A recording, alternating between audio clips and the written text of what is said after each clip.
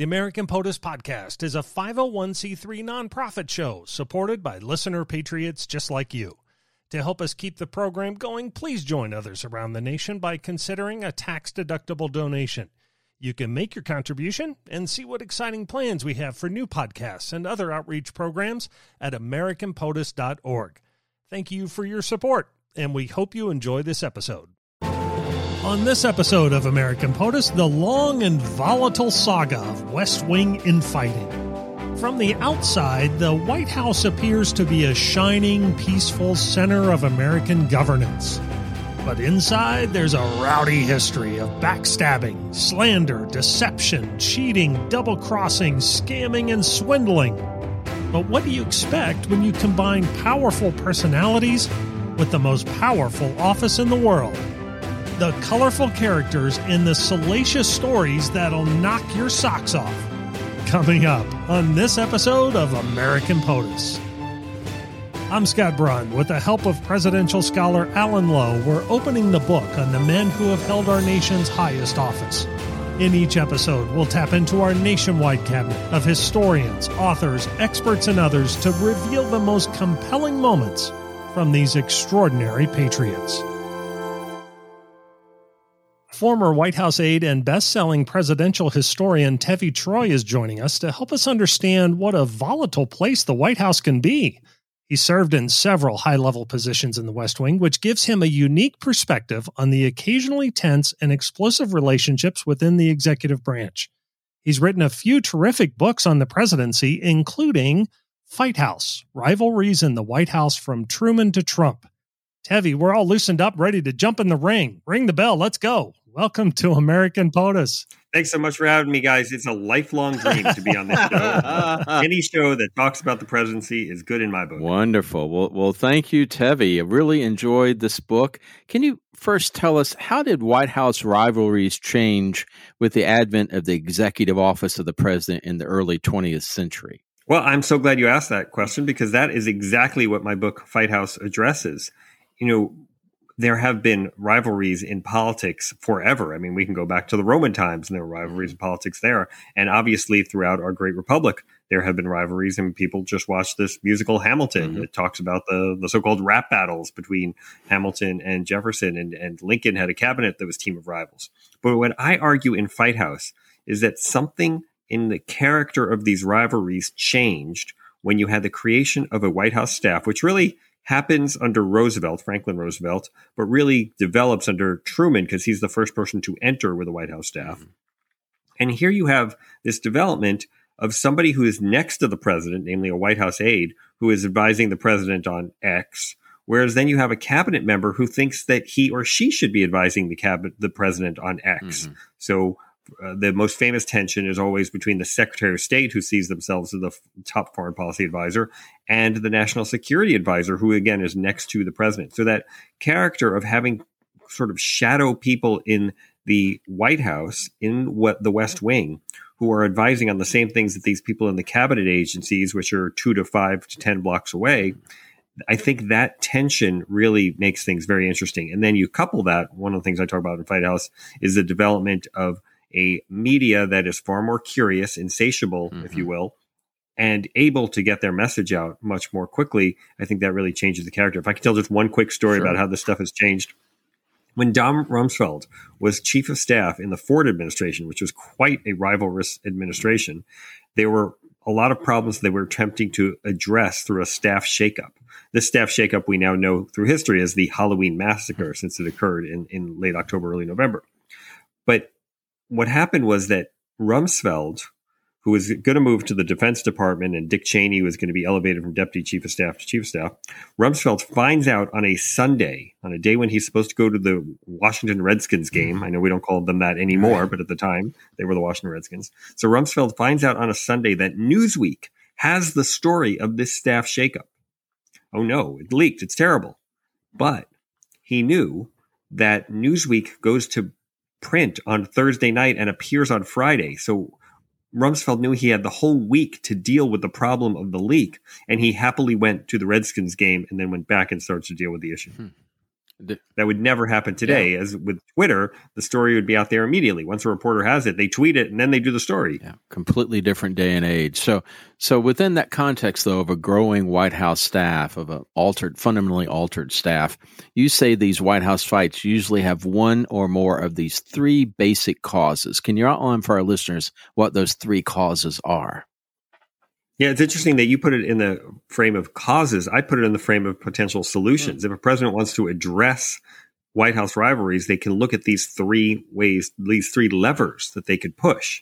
So number one is ideological alignment. If you have a White House staff that is on board ideologically, meaning, let's say with a Republican administration, they're all conservatives, or they're all moderates, or they're all compassionate conservatives, if they're all on board, you're going to have less fighting. But if you have a split White House, like in the Reagan administration, where you had a real split between the moderates led by Jim Baker and the conservatives led by Ed Meese, that leads to more infighting. The second is process. Process is the way by which everything gets decided in the White House. And I understand this much better for having worked there. You get a sense of process working there that you don't get necessarily from going to the presidential libraries and the archives, which are amazing, but they don't really give you that full sense of how process governs everything in the White House. And process is who gets to go to which meeting. How long are the meetings? Is the president there? Is it a principal's meeting? Is it a deputy's meeting? Who gets invited? Who does the paper? Who approves the memo? What groups in the White House get to see the memo before it goes forward? I mean, there are all these hundreds of process questions that go into every decision in the White House. If you have a tight process, then a lot of the issues get worked out, a lot of the difficulties, and everybody will feel like they had their say. But if you don't have a tight process, if people can circumvent the process, or can do an end run around the chief of staff or the staff secretary's office, or go to the president in private at night, like Valerie Jarrett was rumored to do, she got the nickname the Night Stalker as a result, then you have people who are going to be mad, and they're going to take it out by either having fights with others or leaking to the press, or just generally complaining that their perspective was not heard. And then the third is presidential tolerance. If a president is willing to put up with fighting, Lord knows there's going to be fighting.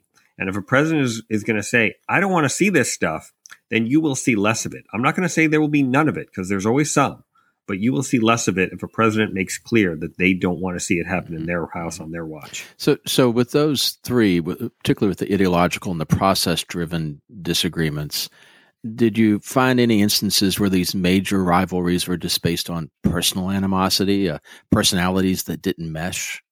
Oh, absolutely. Yeah. I mean, when I mentioned the Ford administration, and there was this guy, Robert Hartman, and he was counselor to the president. He had been chief of staff when Ford was vice president, but he was not good at administrative stuff. Everybody knew he'd be a disaster as chief of staff as president. And so they gave him this title, and he was also a speechwriter. He was an old friend of Ford. You basically couldn't get rid of the guy, but you also couldn't work with him. Yeah. He was very thin-skinned. He was mercurial. He was supposedly a bit of I don't want to say alcoholic, because that's a medical diagnosis, but he liked to drink. And he caused trouble with just about everybody. And one of the great stories I have in the book is that 35 years later, after Hartman's long dead, after the Ford administration's long gone, Al Haig is interviewed for an oral history. The oral historian notes that Al Haig would turn red with anger at the mention of the name Hartman. Wow. So, and then somebody else was asked about it, and they said, yes, it was possible to hate Hartman. Right. That's absolutely true. And the guy's nickname in the White House was SOB. Oh. He said it was for sweet old Bob. Right. But we know it was I'm something sure. else. Yes, right. Wow. So, yes, there are definitely some personality-driven disputes. Yeah. So let's dig into some of the administrations that you detail in Fight House. In the Truman presidency, you talk about the conflict between Secretary of State George Marshall and Clark Clifford, who was White House counsel and presidential advisor. What caused that conflict, and what does it teach us about the importance of proximity to the president in the White House? Yeah, that's a great question, because this one was about a very specific issue. Should the United States of America recognize the budding state of Israel? Now, today, the U.S. and Israel are kind of intertwined militarily, and they're close allies. And it's not even a question that the U.S. and Israel are allies today. But back then, it was a very open question. And in fact, the entire national security establishment, led by George Marshall, who was not only a general in World War II, but a Secretary of State and the man that Truman supposedly revered more than anyone else in public life. Marshall was opposed to recognizing Israel, and the rest of the national security establishment was with him. And Truman wanted to hear another perspective. So he asked Clifford, who at the time was a junior White House aide. He later became Secretary of Defense, as you guys know, but at the time, and that was in the Johnson administration, but in the Truman administration, he was relatively junior. And he was a smart lawyer, went to Washington University in St. Louis, was trained as a trial attorney, and he prepares a legal brief on why the U.S. should recognize Israel. And they have this argument in front of President Truman, and Clifford basically carries the day. And Marshall is so mad that he never again speaks to Clifford or, get this, utters his name for the rest of his life. Now that's carrying a grudge. That's some good hating. That is. Yeah. Right. It reminds me of the story about Bobby Kennedy, that Joseph Kennedy, Kennedy's father, once said, "Bobby's my boy. When he hates you, you stay hated." I will say for our listeners out there, years ago, I read Clark Clifford's memoirs, and it's a great read. I mean, the man saw a few things. This really an impressive book. So, okay. So talking about Bobby Kennedy. Saying that his career ended kind of in disgrace right. because of the banking scandals. Yeah. But yeah, really somebody who was a true American patriot and was involved in so many things over his career and did, as you say, see a lot. Yeah. So you mentioned Bobby Kennedy. Let's talk about the JFK and LBJ presidencies. They were in part at least defined by the rivalry between Bobby Kennedy, who was Attorney General, and LBJ. What were the roots of that rivalry, and why was it so very fierce?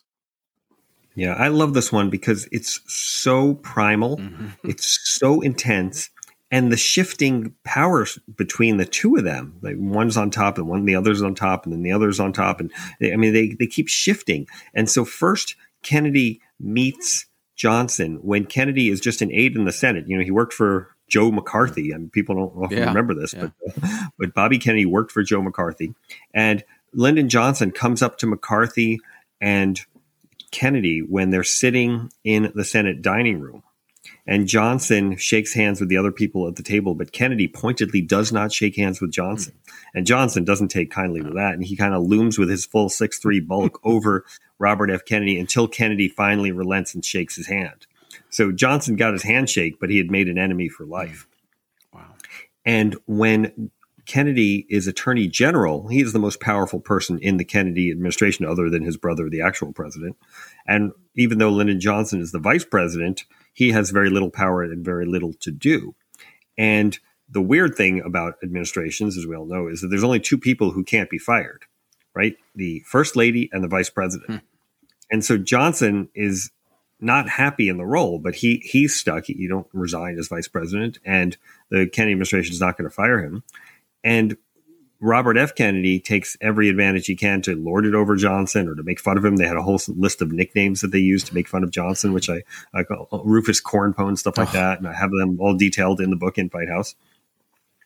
And then this tragic day happens in 1963 where John F. Kennedy is assassinated. And suddenly Robert F. Kennedy, going from the most powerful person in the administration, goes to perhaps the most hated person by the president who serves in the cabinet. And Robert F. Kennedy comes late to the first cabinet meeting after JFK's assassination. And Lyndon Johnson is convinced that Kennedy came late in order to show him up. And they have a screaming fight in the Oval Office after the cabinet meeting. And they don't speak again for 2 months. Now, you know, pandemic and all, I go 2 months without talking to people. I mean, it's not that unusual, but it is pretty unusual to go 2 months if you're the president of the United States not talking to the sitting attorney general. That is unusual. That's weird. And Kennedy sticks around for a while, but then he leaves and he becomes a senator. And even as a senator, he's tormenting Lyndon Johnson because Lyndon Johnson is pursuing the policy of continuing the struggle in Vietnam, thinking that that's what the Kennedy people would have wanted him to do. And that's what John F. Kennedy started. And he thinks that if he relents on Vietnam, Robert F. Kennedy will attack him from the right, meaning take a more hawkish position on Vietnam. But what happens is Robert F. Kennedy then starts to attack Johnson from the left, taking a more dovish position.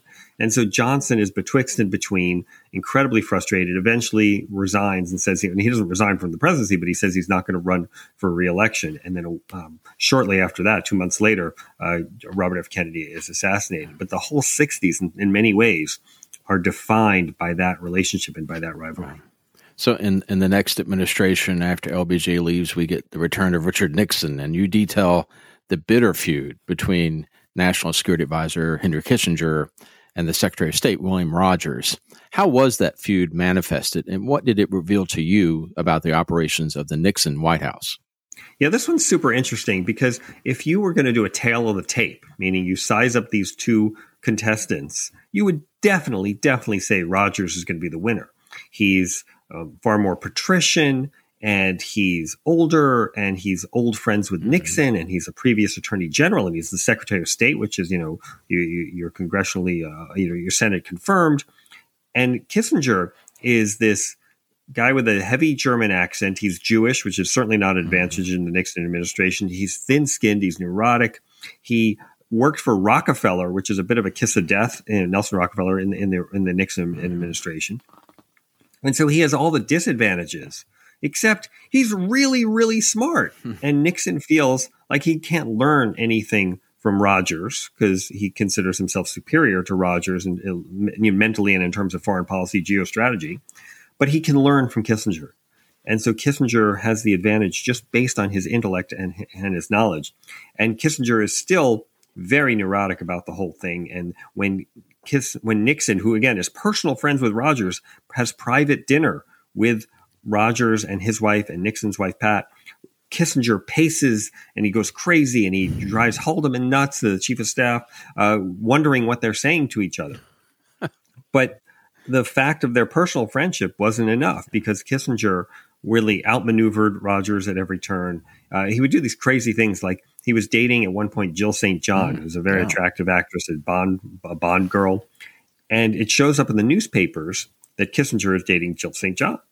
Kissinger goes to Nixon and complains that Rogers has leaked this. Well, the truth is Kissinger leaked it. And you know why? For two reasons. Number one is, well, he wanted everyone to know he's dating Jill St. John. You can't blame him for that. But the second is he wanted Nixon to think that Rogers was a leaker. I see.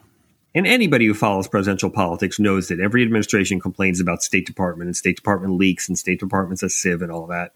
And this contributed to Nixon's paranoia about leaks from in general, but also from State Department.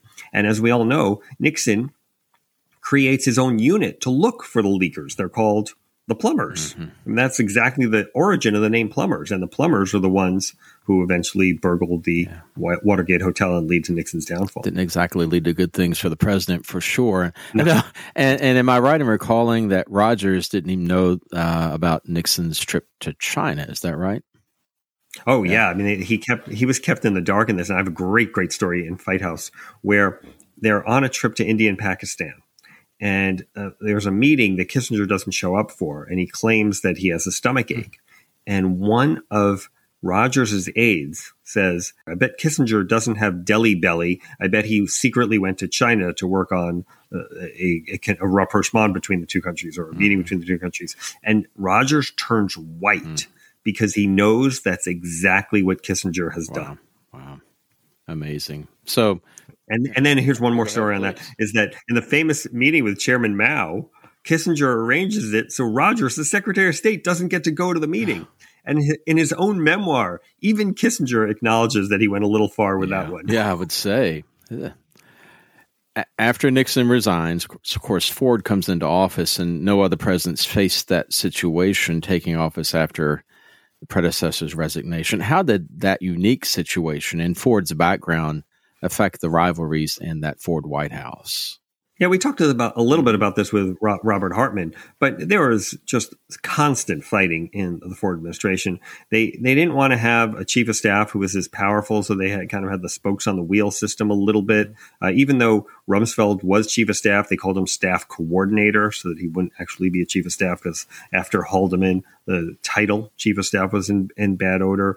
You had Hartman causing trouble. And remember, we talked about the process a little bit. Hartman set himself up in the anteroom outside the Oval Office. And from there, he would monitor the presidential inbox. And if he saw something he didn't like, he would remove it from the presidential inbox and slip it to Evans and Novak, who are Washington's premier political columnists. But if he wanted to get something in there, he would just slip it in without going through the staffing process, and it would go right to the president's eyes. Wow. So he was just a bad actor in there. And then you had a lot of the Nixon people who were down on the Ford people. Early on, the Nixon people wouldn't give the Ford people hard passes that allowed them to enter the West Wing. So the Ford people had to do their work without going into the West Wing. I mean, it was really crazy times. Geez. Sounds all very high schoolish, frankly, at times. Yes, that's exactly right. When Jimmy Carter entered the White House, he was determined to change things as an outsider, including White House operations. How effective was he in doing that? Well, as with many things, he was terrible. He also had this prejudice against the concept of a chief of staff, so he starts without a chief of staff. And on the first day of the Carter administration, they're sitting around wondering if they should have a meeting. One of Carter's aides, who's an older fellow, Robert Lipschitz, says, well, I'm the oldest here, so maybe I'll call the meeting to order. But he wasn't the most senior in terms of stature or connection to Carter, and so he's basically ignored. So they look to Hamilton Jordan, who is the senior strategist on the campaign, but not really an organization guy. He's more of a big think guy. And he says something like, we'll meet when I think we should meet, which is not very helpful. Yeah. And Mark Siegel, who was a junior White House aide at the time, saw the kind of chaos of the first day, and he said, if only the KGB could see us now, which is a great and telling line. Gosh. So, Carter's adamant refusal to have a chief of staff at the beginning of the administration, I think, really hurt his administration from day one. And then later he relented and had a chief of staff, but made it Hamilton Jordan, who by his own admission was not much in the administrative or logistical side of things. And so he wasn't a good chief of staff. And then finally at the end, they bring in Jack Watson, who Hamilton Jordan hated. And Jack Watson had run the transition. He was an organization guy. He would have been good as chief of staff, but he only comes in at the end. Mm-hmm. And Ronald Reagan says to Jack Watson at the transition between the two administrations that my people told me that if you had been chief of staff from day one, I wouldn't be standing here right now. That's saying something. Meaning Reagan acknowledged that the Carter ineffectuality really stemmed from the fact that he didn't do what he should have done, which was put Jack Watson as chief of staff from the beginning. When Reagan comes into office, we see the so-called Troika, three men who were rivals but found a way to work together. Can you remind us who was in that Troika and how did it work? Yeah, well, I mentioned a couple of them already. James Baker was the chief of staff, but remember, he was a George H.W. Bush man. He had run George H.W. Bush's campaign, and he also had run against Reagan twice because he ran Ford's operation as well. And remember, Reagan challenged Ford in 1976. So he's kind of a two-time loser in the eyes of the Reagan people. Then you have Ed Meese, who was Reagan's chief of staff in California and thought he was going to be chief of staff in the White House and didn't get the job and is disappointed by that. And then you have Mike Deaver, who was deputy chief of staff, so technically junior to the other two, but he was very close to Nancy Reagan, who was nicknamed Mommy. And he was on the so-called Mommy Watch, meaning monitoring to make sure that Nancy Reagan didn't get upset or unhappy about anything and keeping her up to date on what was going on. And his closeness to Nancy was in some ways the source of his power. And so the three of them are so determined that neither one will get a leg up that they kind of are chained at the ankles. And whenever one of them meets with the president, the other two want to be there as well. And other aides like David Stockman said that they knew since the three of them were always there with the president, it gave him room to do other stuff without being monitored too much by Baker or by Meese. So, of course, that falls apart. That goes away in the second term of Reagan to bad effect, actually, with the bringing of Don Regan and all the rivalries and mess that occurred after that. Yeah, well, this is what I call the worst staff trade in presidential history. Don Regan is mad at Baker about a leak that Baker had given to the Washington Post. And he calls him up and screams at him. And in the course of that phone call, they kind of reconcile and they decide to have lunch together. At that lunch, they suggest this idea of trading positions. Now, Baker didn't want to be seen as a political operative. He wanted to be seen as a statesman. And Reagan didn't like the fact that through the entire first term in the Reagan White House, he never met privately with President Reagan. So he wanted more face time with the president. So they have this trade and they each get what they want, but it's almost like an O. Henry story with getting what you want isn't necessarily going to get the best result. And Don Regan gets stuck in the midst of this Iran-Contra scandal. Nancy Reagan doesn't like him. She said he's pretty good at the chief part, but not so good at the of staff part. And they have these screaming matches. In fact, Don Regan hangs up on Nancy Reagan when he's really tired of her in a phone call. And Jim Baker has a similar reaction to you guys. Yeah. He says, that's not just a firing offense, that's a hanging offense. And of course, he is effectively hanged, meaning he gets fired not long after that. And but he gets his own revenge, because the thing about these White House rivalries, they don't necessarily end when the administration ends, because he goes and does this memoir. And in the memoir, he reveals that Nancy Reagan liked to get scheduling advice from an astrologer. And that was, it's sort of a cruel thing to reveal, because he had to have known that is something that was going to stick with her the rest of her life. The presidency of George H.W. Bush, you show in Fight House that White House proves maybe the lack of rivalries is not necessarily a good thing. Can you tell us about the Sununu-Darman alliance and how it largely dominated the operations of the George H.W. Bush White House? Yeah, look, Sununu and Darman both thought they were very smart. They actually were both quite bright. One bragged about his SAT scores, the other bragged about his IQ, which, not necessarily a good indication of maturity, even if it is a good indication of intellect. And the two of them would berate and humiliate anybody who tried to come up with alternative ideas. So they would have these morning meetings in the Roosevelt Room, and there's a long oval table, and Sununu would sit at one side of it, Darman would sit at the other, and anybody who brought up any ideas that were contrary to how Sununu and Darman were thinking about it would get yelled at and brutalized by the two of them. And this process became so well known that it even got its own name. It's called being Darmanized, just being humiliated in the morning staff meeting. And so with that approach, think about how it works in the Kremlin or in any autocratic system. People don't want to speak up. Mm-hmm. People don't want to question what's going on. People don't want to come up with newer, innovative ideas. And that's really what happens in the Bush administration. And the domestic policy advisor, a guy named Roger Porter, was a very smart and capable guy, but he was kind of berated down or beaten down by those two guys at the top. And the joke about him was that he had 7 inboxes because he was a famously hard worker. And somebody said, could he at least have one outbox? Because all these ideas would come to him and then he wouldn't push them forward, in part because he was afraid of getting Darman. Yeah, sure. So President Clinton, when he came in, you say he oversaw a White House that was a disorganized mess. What contributed to that situation? And how was it affected by the Lewinsky affair and the impeachment proceedings in his second term? Yeah, well, it was different by the second term because then they were experienced. But at the beginning of the first term, first of all, you had a whole bunch of people with no White House experience. Remember, the Reagan and Bush years went 12 years. So it's a long time to go between administrations. And even then, the Carter people were not viewed favorably by the Clinton people. And so Stu Eisenstadt, who was rumored to be a choice for deputy chief of staff, was vetoed because of his Carter ties. And he would have brought some experience and authority to the early days of that Clinton White House. The other thing that was going on there was the transition was a mess. They unwisely decided to have the transition in Little Rock. And the problem with Little Rock is that it has a very small airport. And it's not close enough to drive from D.C., although I've driven it, but it's a hike. And that meant that anybody who showed up landing on a plane in Little Rock Airport was immediately identified by the reporters as someone who was up for a senior administration position. So they couldn't keep anything secret.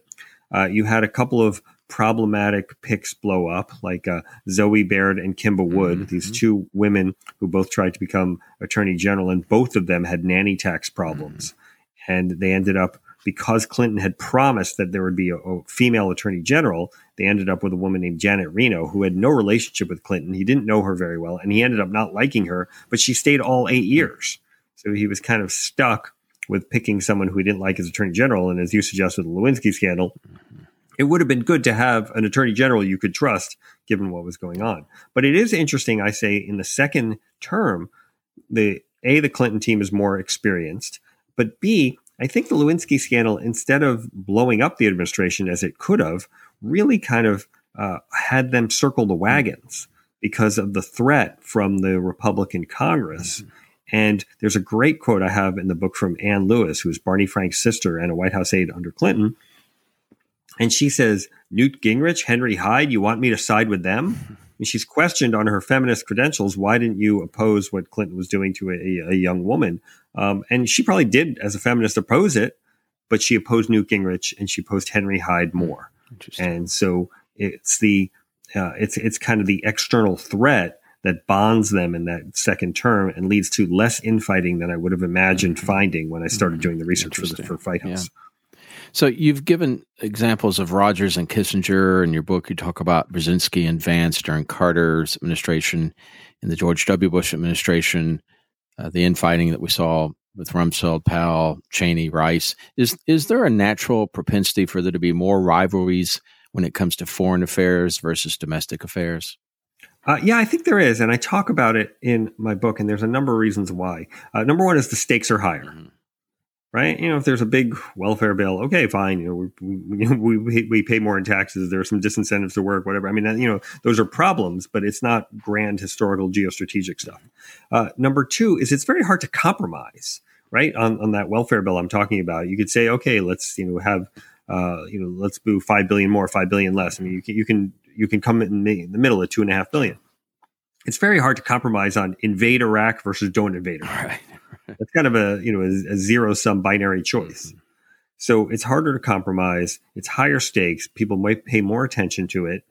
And there's also this kind of tendency for foreign policy people to stick around for a long time, and they're there decade after decade. And if they hate each other in the 50s, they'll hate each other in the 60s, and they'll hate each other in the 70s. Mm-hmm. So I think there's a bunch of reasons why the foreign policy stuff tends to be more rivalrous and more challenging. Fascinating. I know President Obama promised no drama. The no drama Obama White House, was he successful in doing that? I would say that he was successful in making it less filled with drama, but no drama is a promise that he couldn't quite keep. Obama had seen how rivalries had really torn apart previous Democratic campaigns and administrations, and he was determined not to have that happen in his administration. He had on the campaign, he had a very strict rule called the no a-holes rule. They were a little more explicit in how they said it, but it was a family podcast. And they also had another thing called don't F the structure, which gets to the process point I made earlier. You really had to adhere to the process. You weren't supposed to circumvent. You weren't supposed to go around things. You were supposed to stick to the way of doing things. And then you also had on presidential tolerance, Obama didn't want to hear it. And so I tell the story in the book of Alyssa Mastromonaco, who was deputy chief of staff, who at one point was unhappy with a New York Times article that characterized her job not as grandiosely as she would have liked. And she writes a blistering email to the entire senior staff calling people out for leaking against her. And Obama calls her into the Oval Office the next day. She doesn't know why. Deputy chief of staff gets called to the Oval a lot. And he looks at her and he says, that was quite the email you sent. So he was telling her he was aware of what she was doing and in a gentle way disapproving of it. So I think for all those reasons, Obama really did cut down on infighting. But again, that doesn't mean that there wasn't any. And one thing that I discovered that I found, and I don't think I would have found during the Obama administration, so I was glad I did the research after when more memoirs had come out and we had more information, was this gender-based divide in the Obama White House, where the women of the Obama White House, they kind of stuck together. They had a nickname for themselves, which you can read the book for, but it's not the nicest name. I'm not going to say it on a family podcast. And they would have dinners together where men were not invited to them. They had this theory of amplification, where if a woman says something, another woman was supposed to echo it and say, I agree with Sally or Jody or whatever.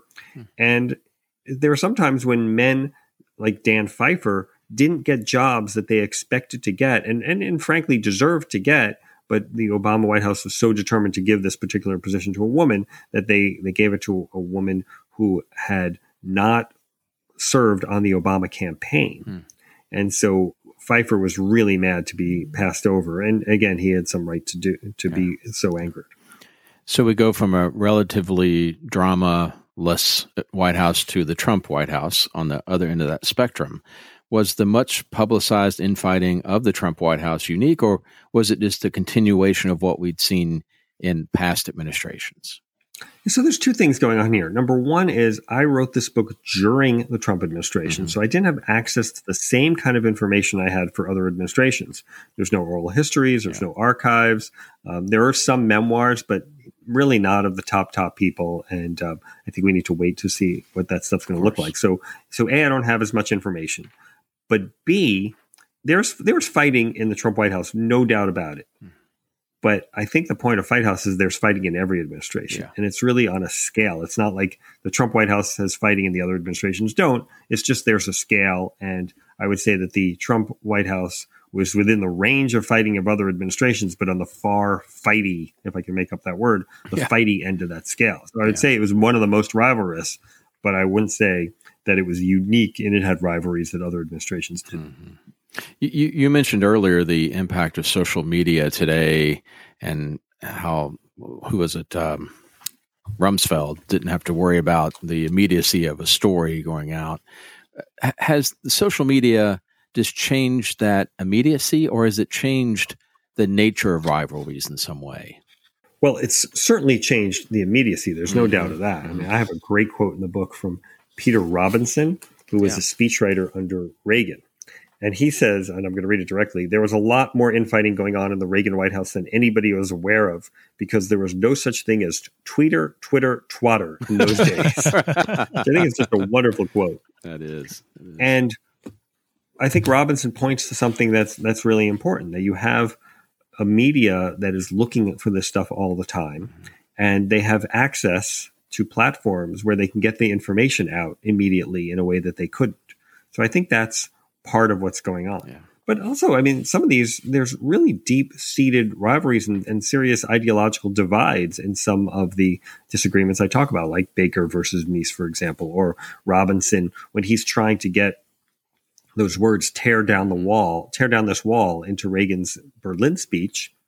You know, there is real opposition, including Colin Powell, who is on the other side of the divide, and they fought pretty significantly on this. And Robinson acknowledges that he actually circumvented the process, something I advise against doing, but he circumvented the process by getting the words directly to Reagan. Reagan saw them and he liked them. And eventually, when the State Department still wants to fight on the issue, Colin Powell, who's now National Security Advisor, says, well, you know, the president has decided. So even though Colin Powell didn't want the words in the speech initially, once he saw the president had decided, he said, okay, well, you know, the gig is up.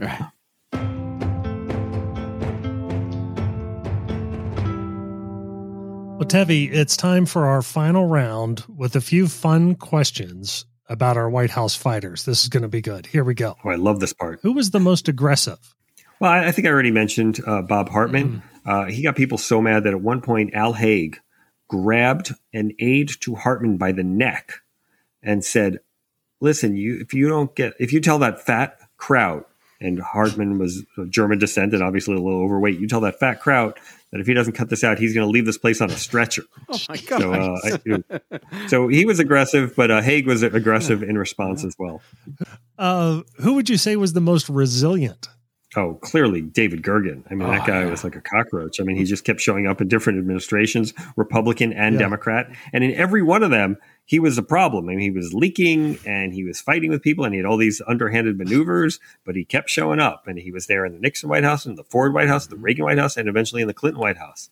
He's definitely the most resilient. Who would you say would be the big-time wrestling fighter, the guy who would be all show? Oh, that's got to be Jim Baker. You just couldn't beat Jim Baker. And he was amazing. I mean, he would stick a shiv in you and you wouldn't even know it. He was, he had leaks to the press galore. I mean, he was talking to reporters all the time.